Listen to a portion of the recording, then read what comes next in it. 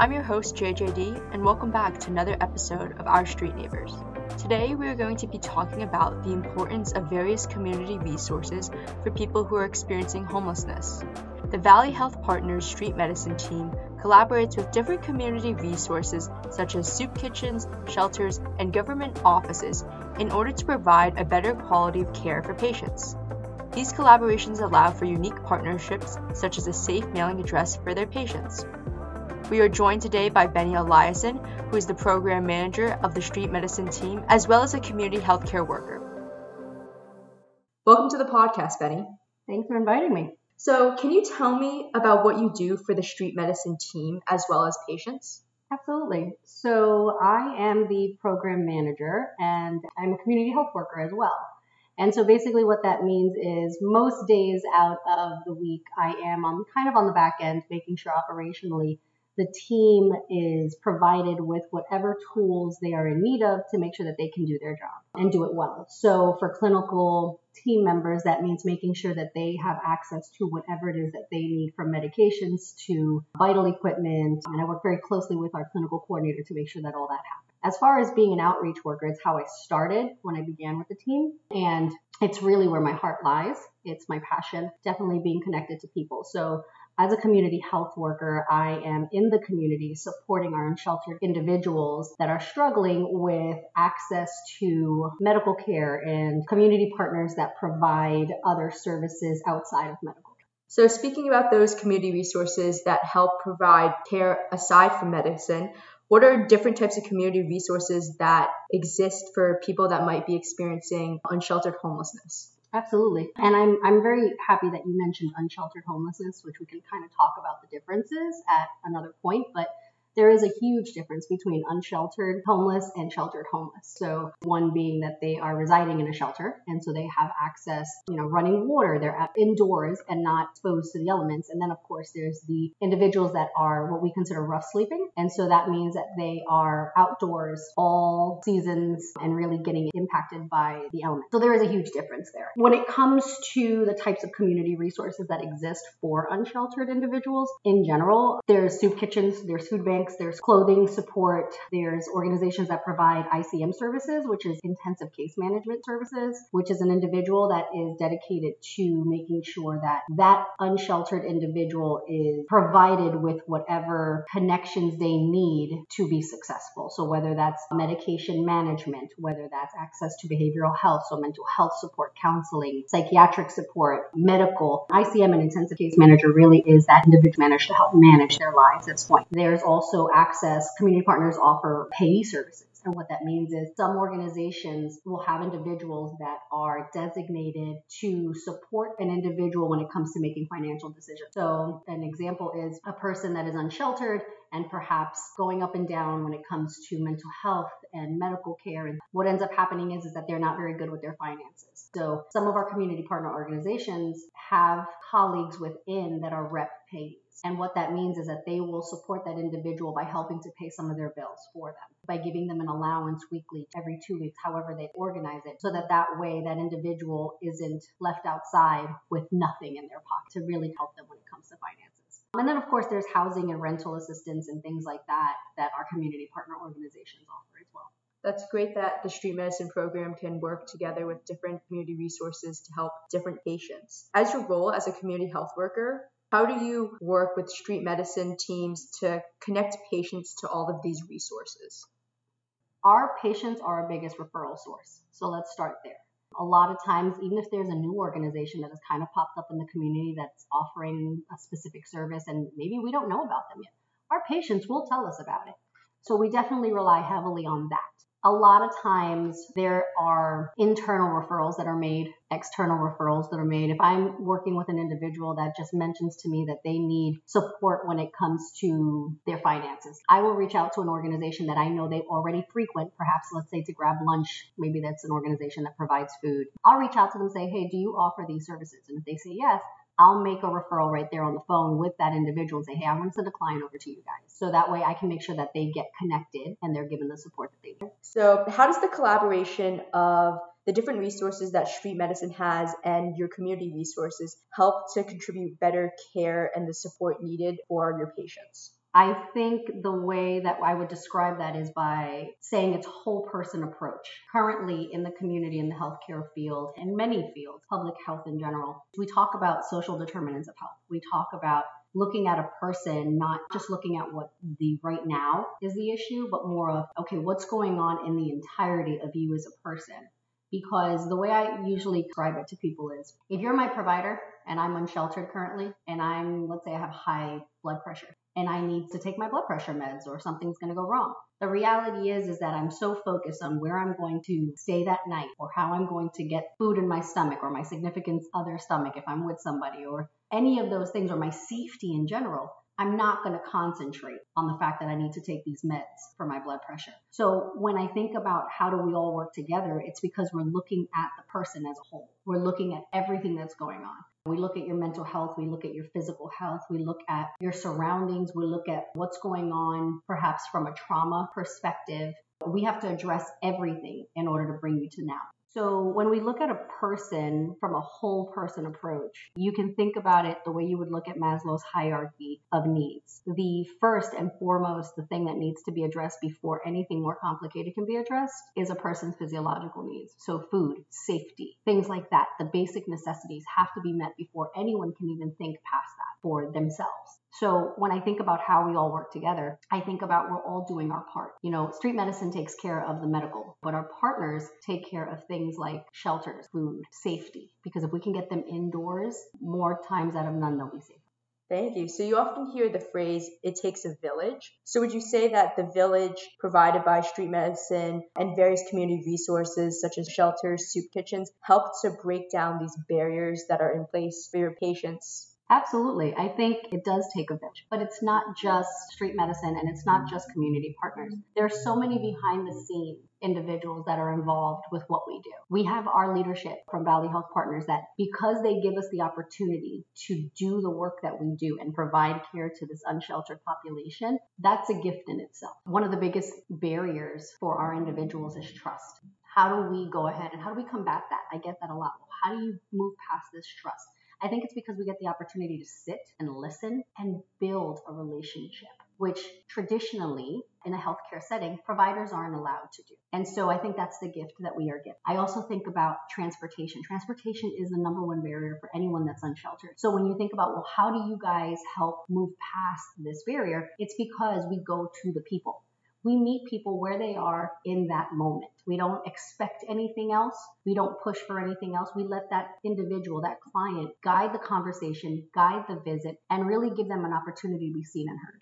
Over the past few years, what are some of the things that patients have lacked that the street medicine team have worked to provide for them through different partnerships? One of the biggest things that we encountered were a lot of unsheltered individuals lacked medical insurance. And the emergency department became sort of like a drop-in, that a person that needed medical care that didn't have medical insurance and couldn't be seen at a traditional clinic, but they were in need of care. And care that probably could have been taken care of at an express care or a family doctor. And they weren't being given that. So what we did was, as a team, we spoke with our patients, the people receiving the services. And that's really where our information came from. And one of the biggest things that was brought to our attention was the need for a safe mailing address. And at that time, I definitely found myself wondering, what do you mean by safe mailing address? Again, something that I took for granted, because I have a safe mailing address. And so it really opened my eyes to the fact that there is no way to receive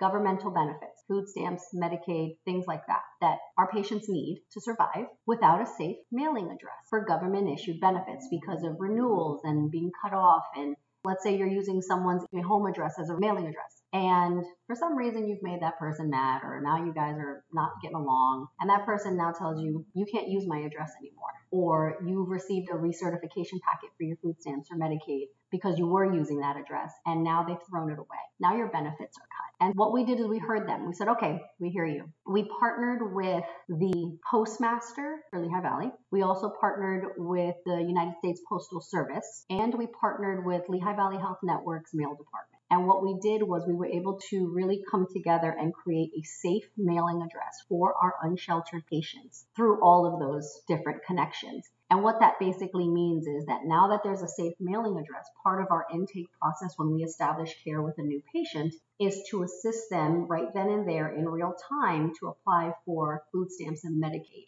So we do it all together using this safe mailing address so that way our patients can now have access to these services. What that did was now created an opportunity for us to work better and closer with the Department of Human Services, which is the entity that provides access to Medicaid, food stamps, and things like that. And again, what that's done is we've seen an increase over the last 4 to 5 years from about 25% of our patients insured to about 80 to 85% of our patients are now fully insured. Wow, that's incredible. Because oftentimes when you hear about unsheltered homelessness, you often hear about the lack of insurance, but it seems that through partnerships, you've listened to your patients and combated that issue here in the Valley. Absolutely. And I think that's a huge takeaway for anyone, really. I think some in society tend to want to help individuals in need the way they want to help individuals in need. And that's not how this should work. I think for the best success for the people needing the help, we have to help them how they want to be helped, how they need to be helped, not how we think they need to be helped. Do you think that a patient's lack of knowledge about various resources can affect their well-being while experiencing homelessness? Absolutely. I would be clear to say that, myself included, you don't know what you don't know. It's very difficult for anyone, whether you're unhoused or not, to access governmental documents. And let me explain what I mean by that.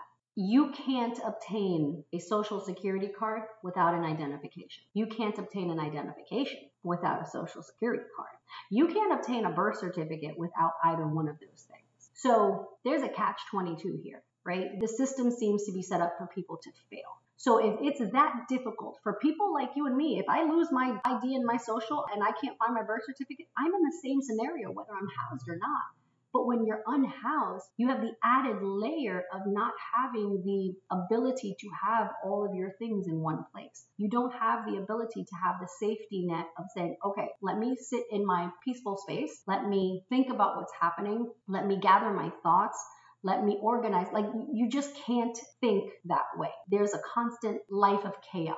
Right? Everything is very fast. Everything is happening very quickly. And it seems like you can't catch up. And that's what a lot of our patients have told us. It's like, how do I do this? Sometimes I don't have a perfect answer. Sometimes it's like, okay, well, let's sit down and let's think about what you do have. Let's find out what PennDOT needs, what the DMV needs in order to give you an identification, to issue you an ID. At times, street medicine has written letters of homelessness for some patients. If we've been providing care for them for X amount of time, we can say that we can vouch that they have been unsheltered since the date of them establishing care with us. So there's a number of things that we can do, but none of it is guaranteed. And so sometimes it is successful and sometimes it is not. But in the end, I think if myself included can be super confused with what's out there, what's still valid, what's not valid, what organization has been vetted, because a lot of people don't want to hear this, but not always everyone saying that they're out to help is actually out to help. So, there's a lot of things going on in the world. And sometimes it's so much harder to figure out where exactly I can go for support that I'm actually going to receive safe support from. There's no cookie cutter answer to it. Do you think that the relationships that the street medicine team has built with patients, as well as different community resources, helps to drive that trust if you refer a patient from you directly to a different community resource? Absolutely, 100%. And I think it's because we've done the legwork. Every single person on this team is not only passionate, but they're dedicated to making sure that they do what they can within their bandwidth as best as they can to support our patient population. We have a very good reputation in the community. And I think that's, again, because we say what we do and we do what we say. We don't overpromise. We never overpromise. We can only control what we can control. So yes, those individuals that have crossed between us and other community partners that we have really good working relationships with, I would say that 9 out of 10 times it's successful in helping them and supporting them to getting to where they need to get to. And that does not mean housed. So I want to be very clear on that. Not every individual that is unhoused wants to be housed. We don't have to understand it as a society. We don't have to like it as a society, but we have to respect a person's choice to make that decision for themselves. So what street medicine does really well is that we love on our patients where they are. We care for them in the moment as they allow us to. And sometimes it's not the right time, and that's okay. What our patients also know is that we don't take anything personal. We understand that they have barriers and challenges in their lives that we cannot understand because we've never experienced it. But the reality is that if we can help, we're going to help. But yes, to answer your question as simply as I can, I think that having those built relationships with community partners do at times make it easier for patients to kind of navigate the waters of social services. I think it's beautiful that the street medicine team allows each patient to take the relationship at their own pace, wherever they want, and that the street medicine team is willing to go wherever the patient is comfortable and meeting them exactly where they are. Absolutely. So how long have you been doing street medicine? I have been a part of the street medicine team for 5 years now. As you mentioned, I started on the team as the community health worker. Over the years, have moved into the site manager position and then currently the program manager position. Initially, what made you join street medicine 5 years ago? 5 years ago was my entrance into street medicine, but in general, my entrance into the world of social services started a very long time ago. What I realized was that there was a point in my life, a very long time ago, where I found myself knocking at the same door and standing at that same doorstep than some of my patients find themselves today. Had it not been for organizations similar to street medicine, like community partners that do other types of services, I would have never found myself here doing what I'm doing for a career now. So definitely the opportunity to give back and be for someone else, or attempt to be for someone else, what some individuals were in my life, which made a huge difference. Finally, what is one takeaway that you have for someone either that is working with an underserved population or looking to work with an underserved population in the future? Number one, this work is not easy. This work will weigh on your heart and will weigh on your soul. And I know that everyone talks about self-care, but I will stress as much as I can that self-care has to come first. Because if you do not take care of yourself, you cannot take care of others. So all that work will be for nothing. I'm not saying that you've got to go and spend weeks away at country clubs and do all these different things, but you have to do the little things that are going to save your heart and your soul and really ground you. Because again, what we do is hard and it will absolutely eat away at your soul if you allow it to.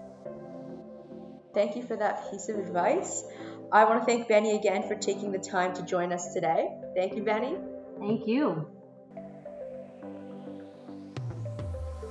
In today's episode, we talked about the importance of collaboration between street medicine teams and various community resources that can truly make an impact on patients. Additionally, we talked about how important it is to listen to your patients and hear their needs as they live on the streets. It is through doing so that one really gains the trust and connections with patients and community resources. Thank you so much for listening in today. You can find more information about the Valley Health Partners Street Medicine team in the show notes below. Stay tuned for the next episode of Our Street Neighbors, where we will talk about the different types of technology that street medicine teams use out in the field. See you then.